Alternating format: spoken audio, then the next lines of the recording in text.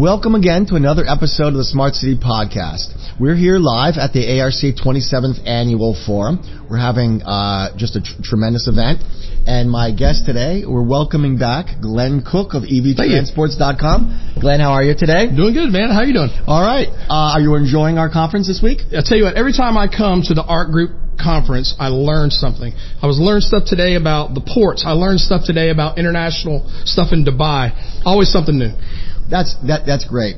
Well, Glenn, we're having you back because we know that you're involved in just a variety of very fascinating technology and business initiatives in Central Florida and in Greater Florida for that matter. Can you go through some of those slowly? Okay. Well, basically right now we're working on more international businesses coming here to the state of Florida. And one of those particular initiatives is the Florida-Israeli Partnership. So we're currently working with this company from Tel Aviv and bringing them here to the United States, here to Lake Nona. We're going to be working on a special project here in Central Florida called the Intelligent Mobility Center. And so what we're going to do is we're going to be able to simulate mobility patterns with human behavior, AI, and machine learning. So before we invest our very first capital dollar from our Move Florida Forward program, we're going to be able to simulate all these mobility patterns with electric, autonomous, connected vehicles for our conferences, for our basic people that live here, for our residents, as well as our theme parks. So we can see mobility of the future, even as it comes through our new multimodal system with Brightline and the Airport Terminal C. So Glenn, foundationally, for our audience who might not be aware of all these developments, these very exciting developments in Central Florida, can you tell us a little about where is Lake Nona? Why is it important? Are there autonomous shuttles there? When did they start? And how was that the nexus for what really looks like a very exciting, a very broad project? Yeah, well, I'll tell you what, about 25 plus years ago, I moved here to Central Florida, and I actually had an opportunity to be the director of operations up in Seminole County, Lake Mary area. And so I would drive on 417 before 417 was connected to I-4. And I would always drive by this place, and there's a lot of cattle and a lot of dirt. And these guys started digging trenches. And I was like, what are they doing over there? Well, what they were doing is they were building Lake Nona. Tavistock Group is a land developer, and they started building the city of the future 20 plus years ago. They were laying the fiber optics in the ground for full connectivity. So when you start talking about our 5G systems now, that was started 20 years ago with our infrastructure with Tavistock Group and Lake Nona. Now, I know, Glenn, that at a previous ARC conference back in 2020, just before COVID hit the world, we were lucky enough to go out there with a shuttle bus and ride the Beep shuttle. Right. Back and forth, from actually the ARC conference there, probably was the 25th, I think, annual. And we were very impressed. Yeah. Of how that worked, particularly, that's a long time ago now. Absolutely, yeah. In 2020, the world of autonomy. At that point, that's about all there was there in terms of technology, was a slow shuttle bus with a human operator that went relatively slowly. It paused if the trees moved a little bit too much, and we had to wait until the wind went down, and then it started again. Right. But I understand that since that probably was February of 2020, an awful lot has happened. So yes, maybe, can you touch on Beep and their importance to the project, and then all of the other related add-ons that are piling in there? Okay, well, Beep actually was a program that Mark Reed and his brother Kevin Reed brought here to the United States. It is a autonomous vehicle shuttle that moves people kind of like the transit bus system for Lynx, but it does it autonomous level 4. And a level 4 basically means it has to have a safety operator on board. And it has specific routes that it does like a transit bus would do. And it moves it autonomously with our regular roadway structures. Okay, so they have about 8 routes in Lake Nona right now, and they operate from our town center area over to Canvas, over to the VA, multiple routes, and it moves people around our future city of Lake Nona. Superb. Now, I understand that Lake Nona now is a international mobility center. What comprises this International Mobility Center?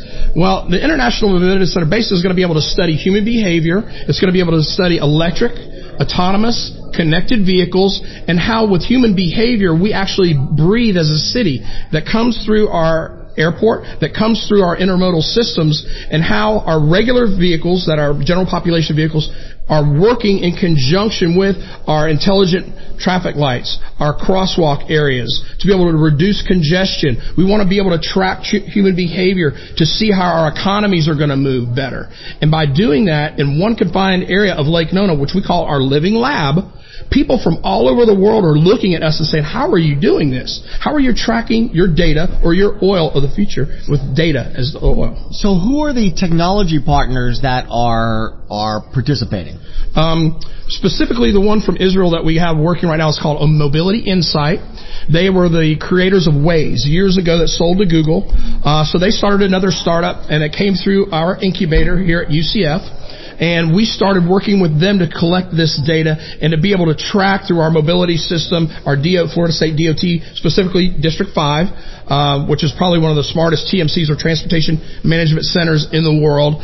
I'm kind of biased on that too because it is up by Sanford, my old stomping grounds. But they work in conjunction with UCF. They work with Technion University, so it's very academic. They also work with Ariel University out of Haifa in Tel Aviv, and they're also working here for our Space Coast area. So everything from the airport over to Space Florida, Kennedy Space Center, Port Canaveral, they're doing that whole area as a study right now. Oh, that's fascinating. In previous discussions, we've talked on a number of different things like electric aviation ports for Orlando. Are you involved in anything like that? A little bit on the NDA side, I can say that yes, we are bringing the first vertiport to Lake Nona. It's going to be done with Lilium. So basically what a vertiport is, it's an electric vehicle takeoff and landing. It's going to be regionalized. The range is going to be right around 200 miles for these type of people movers. So instead of having congestion on the road, we're going to be able to elevate this regional transportation above the roads and be able to transport people through our vertical takeoff and landing ports. Super. So Glenn, we both live in Florida. Yeah. The weather's beautiful. I work at home. My vehicle of choice that gets far more mileage than anything is a bicycle. Okay. Not very often to a supermarket because we have Instacart and everything else gets delivered. We have Amazon and everything else. But what often troubles me is that it might be a 4,000-pound ICE vehicle that's delivering my groceries, or a 6,000-pound electric vehicle that's delivering a pizza. Yeah. So I know you worked with a variety of different companies.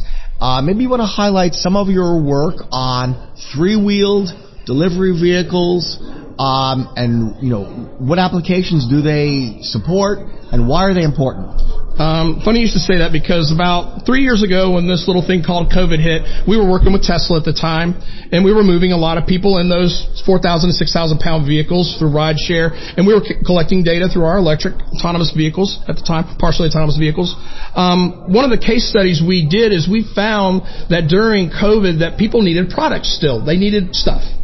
And we found that there was this company out on the West Coast called Arcimoto, and they had a three-wheeled electric vehicle that could actually move stuff, and it would hit 85% of the target market with 2/3 less the cost. And it was fully electric, so zero emissions. So what we did is we reached out to their fleet manager at the time, and we brought them here to the Central Florida area and started working with them on transporting goods with their vehicle. It's called a Deliverator. So it's a three-wheeled electric vehicle. It produces a range of about 102 miles. So basically, it hit our sweet spot of 15-mile radius going back and forth before you have to do a recharge. And we can deliver products with their Deliverator. So in that process, they said, well, you know what? We need some help on the legislative side. I said, funny you say that. I know some people on the legislative side. So we started working on the autocycle language because it's not a motorcycle. It's not a car. It's an autocycle. And we created that within 2 years, and it's now a state law for the autonomous autocycle, which we're now working with universities on. Let me ask you a question about that. One that I haven't asked before is I know, particularly in South Florida, there's a lot of rentals of Can-Am three-wheel vehicles. Right. Were those previously governed under the motorcycle law requiring helmets, or? So what we did back before we started the auto cycle regulation is you actually physically had to take a motorcycle endorsement course.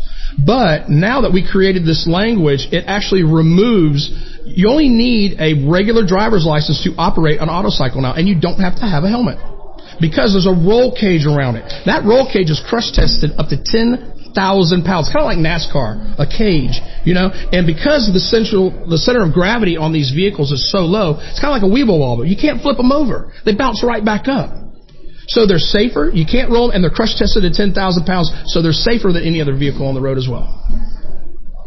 I will attest, for full disclosure, that actually I did drive one of these with Glenn a few months ago, and it was extremely stable, quite fast, and quite a bit of fun to drive as well. Yeah, that's what they call the FUV, the Fun Utility Vehicle.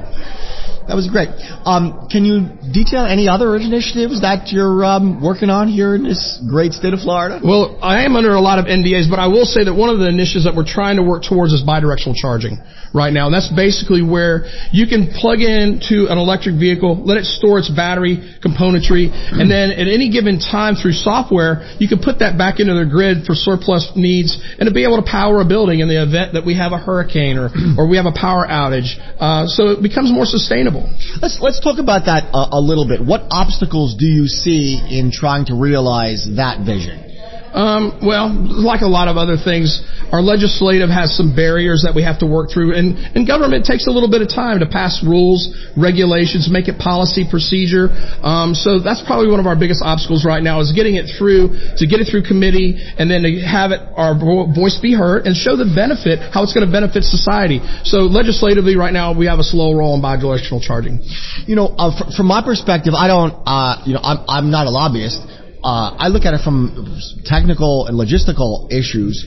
One is that the electric utilities, of course, have some concern about introducing the correct waveform back to their network. Mm-hmm. They don't want the network to be disrupted.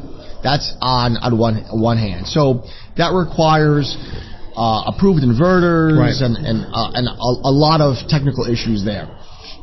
It's similar.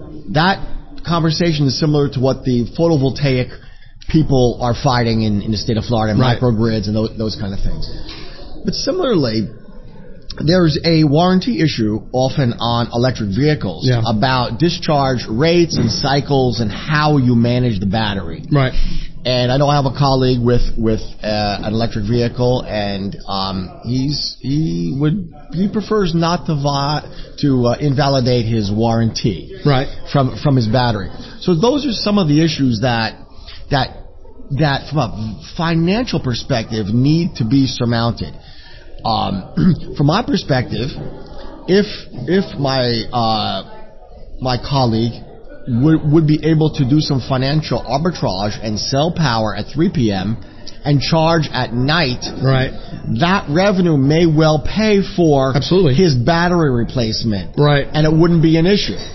But we need to work out those numbers, and we still don't have a lot of transparency in all of those discussions. Any other initiatives you'd like to discuss today? Let me touch real quick about what you're talking about there. With regards to the battery, our technology has improved immensely over the last 3 years.